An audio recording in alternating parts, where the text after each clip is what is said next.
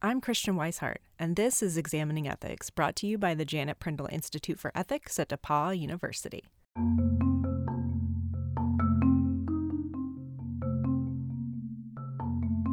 Care impacts all of our lives intimately. Whether you're the recipient of care, a caregiver, or both, you know that the practice of care can be fraught with ethical and moral questions. On today's episode, we're going to discuss the basics of care ethics with Maurice Hamington, whose work on care spans decades. He explains that unlike ethical frameworks like utilitarianism or virtue, care ethics can be difficult to reduce to a simple set of guidelines. Care is kind of anti-formula. Care is more like an improvisation where you have the capabilities, the habits available to you, but these are open-ended habits, and you must figure out how to navigate in the moment. Stay tuned for my interview with Maurice Hamington on today's episode of Examining Ethics. Anytime I don't understand something when I'm doing research or writing for this show, which by the way is almost all the time, I usually end up looking at the Stanford Encyclopedia of Philosophy. If you look through the table of contents there, you'll find long entries on topics like utilitarianism, virtue, and deontology, just to name a few. However, there's one topic that always eludes me in the subject headings, and that's care ethics. In spite of the fact that care touches every human's life almost every single day in a variety of ways, care ethics doesn't merit a place in the table of contents.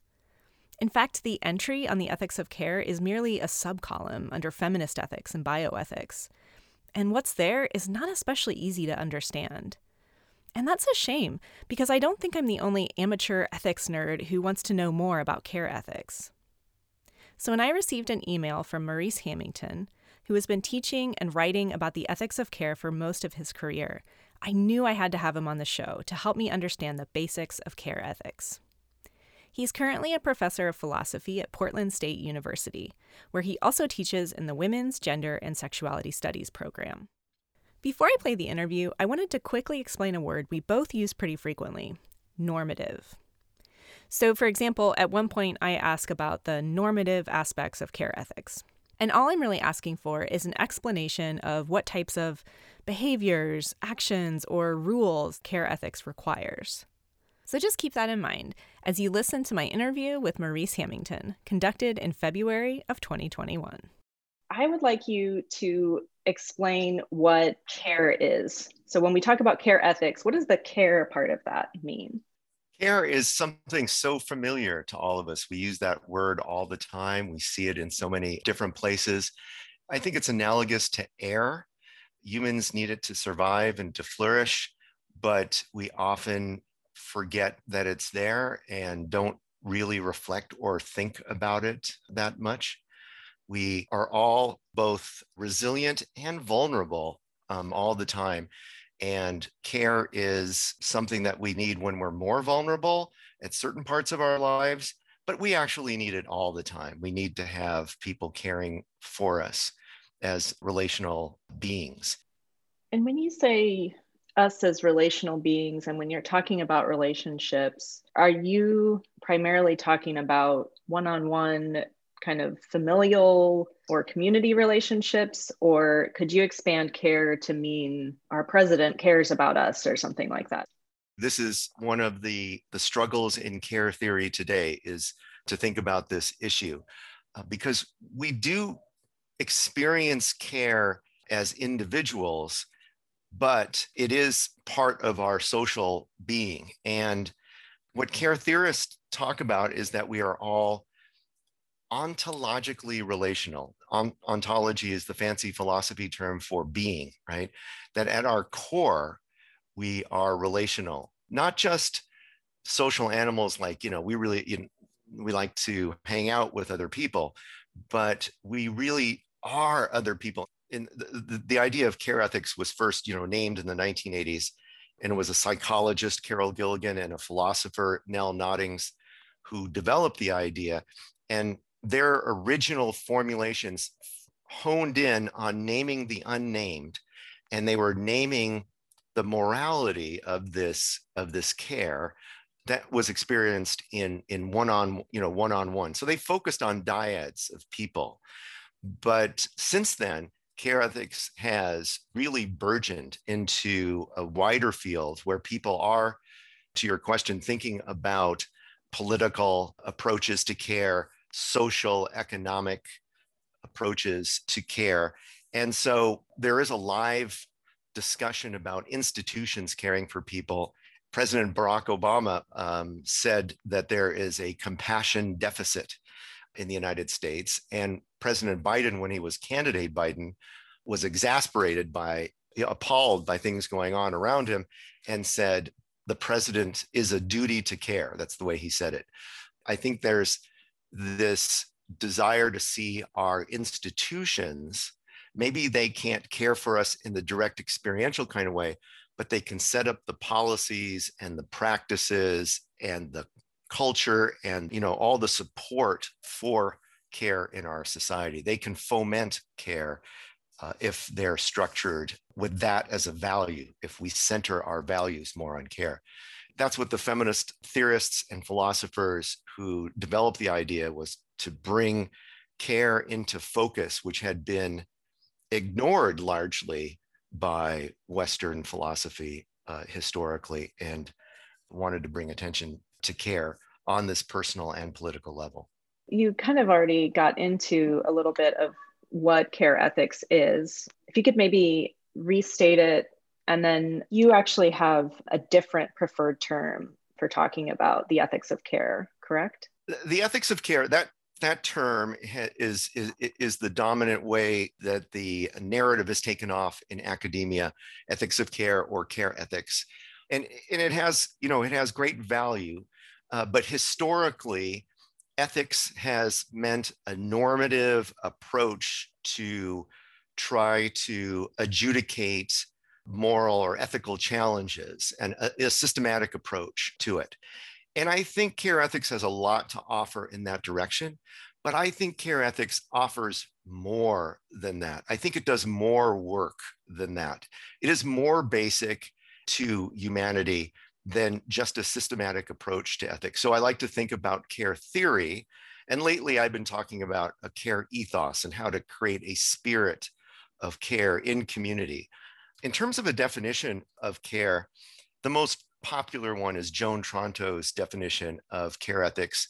I'm going to paraphrase, not get exactly right, but it's everything we do to repair our world. That's the one that's repeated the most often. And I'm fine with that. That's a fine definition. I just push it a little bit more to get some more precision and clarity about what care ethics is, because I think care entails a lot of things. What I say is that care has three components to it. Care consists of inquiry, connection, and action. Inquiry, connection, and action. And why I say it that way is that everybody uses the word care. It's even in advertising, right? And of course, we have a whole field called healthcare. So good care involves knowledge of the particular other, gaining knowledge. And so inquiry is a part of it. You can go, to a fast food restaurant and the person can say, "Have a nice day." And, it might put a smile on your face or something. It's a very superficial kind of care, right? You don't really believe that they have a deep care for you. They're being nice. They're being hospitable. It's good, right? But it doesn't have that kind of the deep moral quality to it. But what does really effective, really deep care comes when somebody really listens to the other person, when they're attentive to the other person. And I don't mean that they're just present, but presence is a big part of it. But they're engaging with you. They're asking questions. They're trying to understand you and then responding from there. And so as you develop that particular knowledge, you're in a better position to care. When you apply that to professionalism, like a doctor, what is a good doctor? A doctor has generalized knowledge. They have the skills, whatever their specialty is, as a surgeon or whatever. But that doesn't always feel like good care, right? We've all had this experience of with going to skilled professionals and walking away from them thinking, well, they didn't really, care about me, because it needs to be balanced with that particular care. If that same skilled healthcare worker talks to you and asks you questions and understands your situation and then responds, then the potential for that care goes up. And the other thing about care is it mixes means and ends. So just in the act of spending time with you and listening to you, you start to feel more cared for, even before I've done anything. If I'm genuinely doing it, I'm gaining information that will actually improve my care. So inquiry is the first part of care, that knowledge. I consider care a kind of knowledge work, which is an interesting way, to kind of phrase it. And then the second part of care is a connection with the other person. And that's where our imagination comes into play. That's where empathy comes into play. And empathy is a topic of much discussion these days, and there are criticisms of empathy. But the kind of empathy I'm looking for is an attuned empathy. And what I mean by that is, I think it's important for us to use our sympathetic imagination to try to understand what other people are going through. But we also temper that, we adjust it, we attune it with the knowledge we're gaining. We're still asking questions. I don't just jump to conclusions imaginatively and stop and go, oh, okay, I know what you're going through. You keep engaging. And so that connection grows in its accuracy.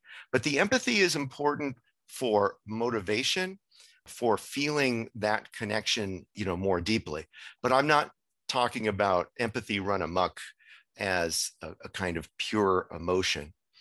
And then the final thing, there's inquiry, there's connection, and then there's action. Ultimately, good care is really judged by the person receiving that care. I can't just walk away and say, oh, I just gave good care. I might be right and I might be wrong. That other person has to experience this as some kind of action on their behalf. Now, sometimes it's just the listening is the action that was needed, but other times you have to act, and that sometimes requires risk. I think of care as this really perplexing concept because it is so familiar. As you say, everyone, there's nobody who says they don't understand what care is, right? It's everywhere. And yet I think there's a great deal of complexity. And in fact, just because somebody invokes the word care, I don't think it's actually necessarily meets the standards that I've been talking about. Because as many theorists have pointed out, there are horrendous examples of people doing atrocities in the name of care. There's a lot of great work on decolonializing theory. And one thing that a lot of colonial powers did was they instituted all kinds of terrible practice and say, well, these people needed to be cared for. Or you might think of a terrible parent who's going to use corporal punishment as the form, this is how I care for my kid. So that's why I really want to push the understanding. In many ways, this is the role of philosophy, right? So to lead the examined life is to take these common ideas and really push our thinking about them to try to think, more clearly and deeply about them. And so that's why my answer is so complex about, what good caring is.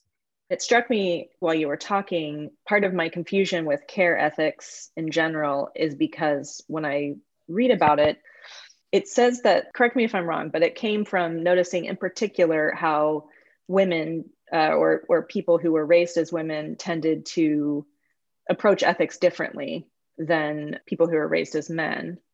And so the theorists noticed that and then came up with an ethics of care. But that always confused me because then I thought, well, yeah, how do you talk about the normative piece of that? That just sounds descriptive to me. You're just describing something that a lot of caregivers typically do or the way that they act. But I see I like what you said there at the end about philosophy noticing something and then taking it further. And that strikes me as what the ethics of care does, right?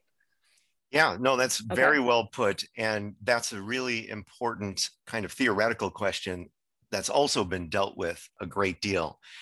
And one of the early criticisms of care ethics is that it smacked of essentialism, that this is a woman's kind of ethic. And you're absolutely right. So remember what I said about Gilligan and Noddings, they were naming the unnamed. For a long time, I mean, even through today, women bear the brunt of care in our society, and it has been undervalued. We have statistics about the gross national product, but it doesn't include the work that's done in the home, right? If you pay for it, it's counted, but all that care work in the home doesn't get counted, and it doesn't get that numerical value, which is so important in a neoliberal society. But you're absolutely right. What Carol Gilligan originally noticed in her psychological interviews was a tendency, not an absolute, but a tendency of girls and women to approach case studies differently than men did. And I need to stress the tendency part, because care ethics constantly moves across categorical boundaries, and there's nothing absolute really about it. And she started to give this a name, and she called it an ethic of care, as opposed to an ethic of justice that other folks were using to evaluate decisions. And so women have historically tended to have a better understanding of care. And there are other psychologists who were arguing that if men were involved in caregiving more, that they would understand care in other realms. So women's experience was very important to the feminists who were drawing out what this was. But even though the original works of care ethics were criticized for being somewhat essentialists, all of the theorists, all the original mothers of care ethics, backed away from any kind of essentialist kind of claim. Of course, men can be caring, but we have a prominent, not exclusive, but a prominent form of masculinity that actually views being a man as not caring, kind of toxic masculinity that revels in exhibiting the not caring. And so there is a kind of gender pushback within it. And we should always kind of remember that care ethics had its real origin in feminist theory, which was trying to attend to the power and privilege of some groups over others in society. So you're correct in your observation about those origins. If you are attracted to care ethics, if that's your chosen framework for making moral or ethical decisions, how does your decision making look different than if you were, say, a consequentialist? Care definitely has normative implications, because you have to remember the value of other people and your relationship to them. It's not simply an alternative normative approach. It just says that those other approaches oftentimes are shortcuts, and that care says you have to really think about the situation. I will tell this to undergraduate students, and then at the end they'll still say to me, okay, yeah, so what does care tell you to do? And it's almost like that's not exactly it. But care does help, with your normative decisions. It just does more than that. Take, for example, since you mentioned consequentialism, take, for example, something that's extremely popular to talk about in ethics, and in particular in consequentialism, and that's the trolley problem, right? You've dealt with the trolley problem in your podcasts on occasions, and it is an attractive discussion. Everybody's kind of drawn into the dilemma. I hate the trolley problem. And the reason I hate the trolley problem is because it's so contrived and it's so artificial, and it makes it sound like ethics is always this one moment in time. What am I going to do in this? And yes, there are some times where those moments come, but we live most of our lives not in those moments. Care in relationships has a very large temporal dimension. You have long horizons. You're thinking about helping somebody, not just in the moment, because sometimes there are crisis moments where you need to help somebody in the moment, but what's the best thing for them going on? How do they flourish? How do they grow? And so caring has, kind of normative in the moment implications, but it does more work. That's why I like care theory over care ethics, because when it's an ethic, people seem to want to look for those questions about what is the right thing to do. And one of the Italian care ethicists has gotten me to think about care as pursuing the good more so than the right. It still has implications for the right, but maybe it's more about searching for that which is good and beautiful. And there's kind of an aesthetic to care, and that it can also be a beautiful thing as well as people look at what gives their lives meaning. I think Nell Noddings at one point does talk about that care has a lot in common with consequentialism, because it is concerned ultimately with the actions that we take, but it doesn't want to reduce anything to a formula. Care is kind of anti-formula and those kinds of abstractions. Care is more like an improvisation where you have the capabilities, the habits available to you to care, but these are open-ended habits, and you must figure out how to navigate in the moment, how to do things. So I wrote a book a long time ago called Embodied Care, where our bodies all have a capacity to care. There are a lot of little skills and habits that we have. We also know that in our bodies, we make all kinds of subtle adjustments in order to care.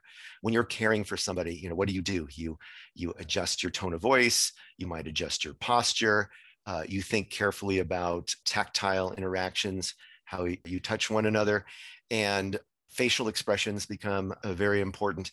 And so your body can both express and capture care through its subtleness. And we all have that kind of capacity to care that is so strong that it can even be in tacit form. We don't even have to be articulating it. I once wrote a chapter of a book about washing my daughter's hair. This was when she was very young and she was in the bathtub, she was little. And what I talk about was the phenomenon of it. I was, washing her hair, and we might be telling stories, or she might be singing a song. And I'm not explicitly saying to her, Rosemary, I love you and I care for you, but she knows it in the moment. And our bodies know how to make that adjustment, because after I was done washing her hair, that same body might have gone outside and changed the oil on the car, right? And, you make those adjustments to do it. So we have this really deep understanding of care, even when we can't always describe it verbally. And that's why, and that's part of why care is so different than those other ethical approaches. There is moral insight from all those ethical approaches that can be gained. But the idea that they can answer all of our moral problems, I feel is like trying to treat ethics as a shortcut of some kind. Like, tell me how to do it and I'll just do it. It just takes me right back to having my first newborn. And I literally said to my husband at multiple points, like, I wish these books would just tell me what to do. I wish my mom would just tell me what to do. And of course, everybody was right not to tell me what to do, because, Henry needed to be fed a lot more than other babies probably needed to be fed. And if I had followed some rule, I might have, not cared for him in the way that he needed to be cared for. So yeah, I like that. I like that formulation of it. It rings true. That's a good example of the tiers of knowledge, right? Because on the one hand, basic understanding of nutrition is kind of important for parents, right? broccoli is better than candy, general kinds of knowledge, but then you complement that with the particular knowledge of your child and your circumstances and your situation. And so the abstract general knowledge is helpful to a point. You still have to rely on your skills, in the situation. There's still always going to be that kind of improvisational morality. So why do you care about care theory? I remember reading Nell Nodding's book, Caring. I can remember, like, I was getting the tires changed on my car, and I remember sitting in the lobby reading that. And it was kind of like an epiphany. It seemed like it was so obvious and so prevalent, and yet so underthought about in many ways. The complexity of it matches the human condition, I think, and it's about us reaching our full humanity. So maybe that's a cue for me to talking about a caring ethos in a certain kind of way that I like to, actually, I did a talk for a department a few weeks ago talking about care as a way of being, more than just thinking about it, as an ethic, because it can be, kind of like your view onto the world.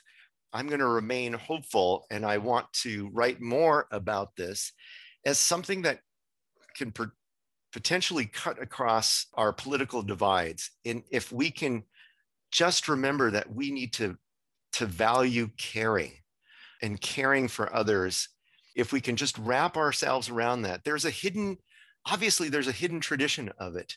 Even though so many people are writing and talking about the crisis of care today, at the same time, they're just beautiful, wonderful examples of care and systems of care in place today.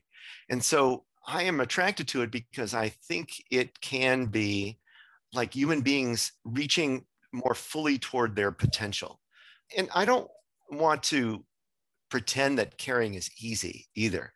Caring can be extremely hard, and sometimes we just don't want to. We don't want to care, and we're just finite human beings. But it also can be very joyful, and what gives our life meaning. We are, particularly in this country, we're very keen on the notion of freedom and liberty and liberation.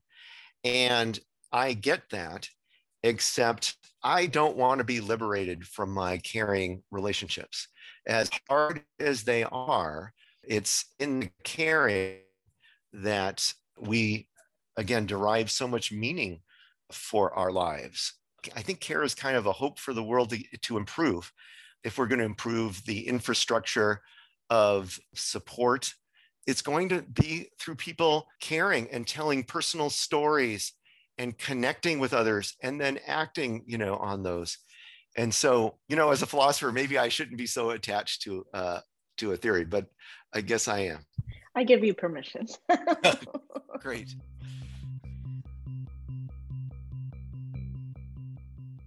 If you want to know more about Maurice Hamington's other work and to find more information on the ethics of care, check out our show notes page at examiningethics.org. Examining Ethics is hosted by the Janet Prindle Institute for Ethics at DePaul University. Christian Weishart wrote and produced the show with editorial assistance from Kate Berry. Our logo was created by Evie Brocious. Our music is by Blue Dot Sessions and can be found online at sessions.blue. Examining Ethics is made possible by the generous support of DePaul alumni, friends of the Prindle Institute, and you, the listeners. Thank you for your support. The views expressed here are the opinions of the individual speakers alone. They do not represent the position of DePaul University or the Prindle Institute for Ethics. It's done. I did it. It's great. I'm manifesting finishedness.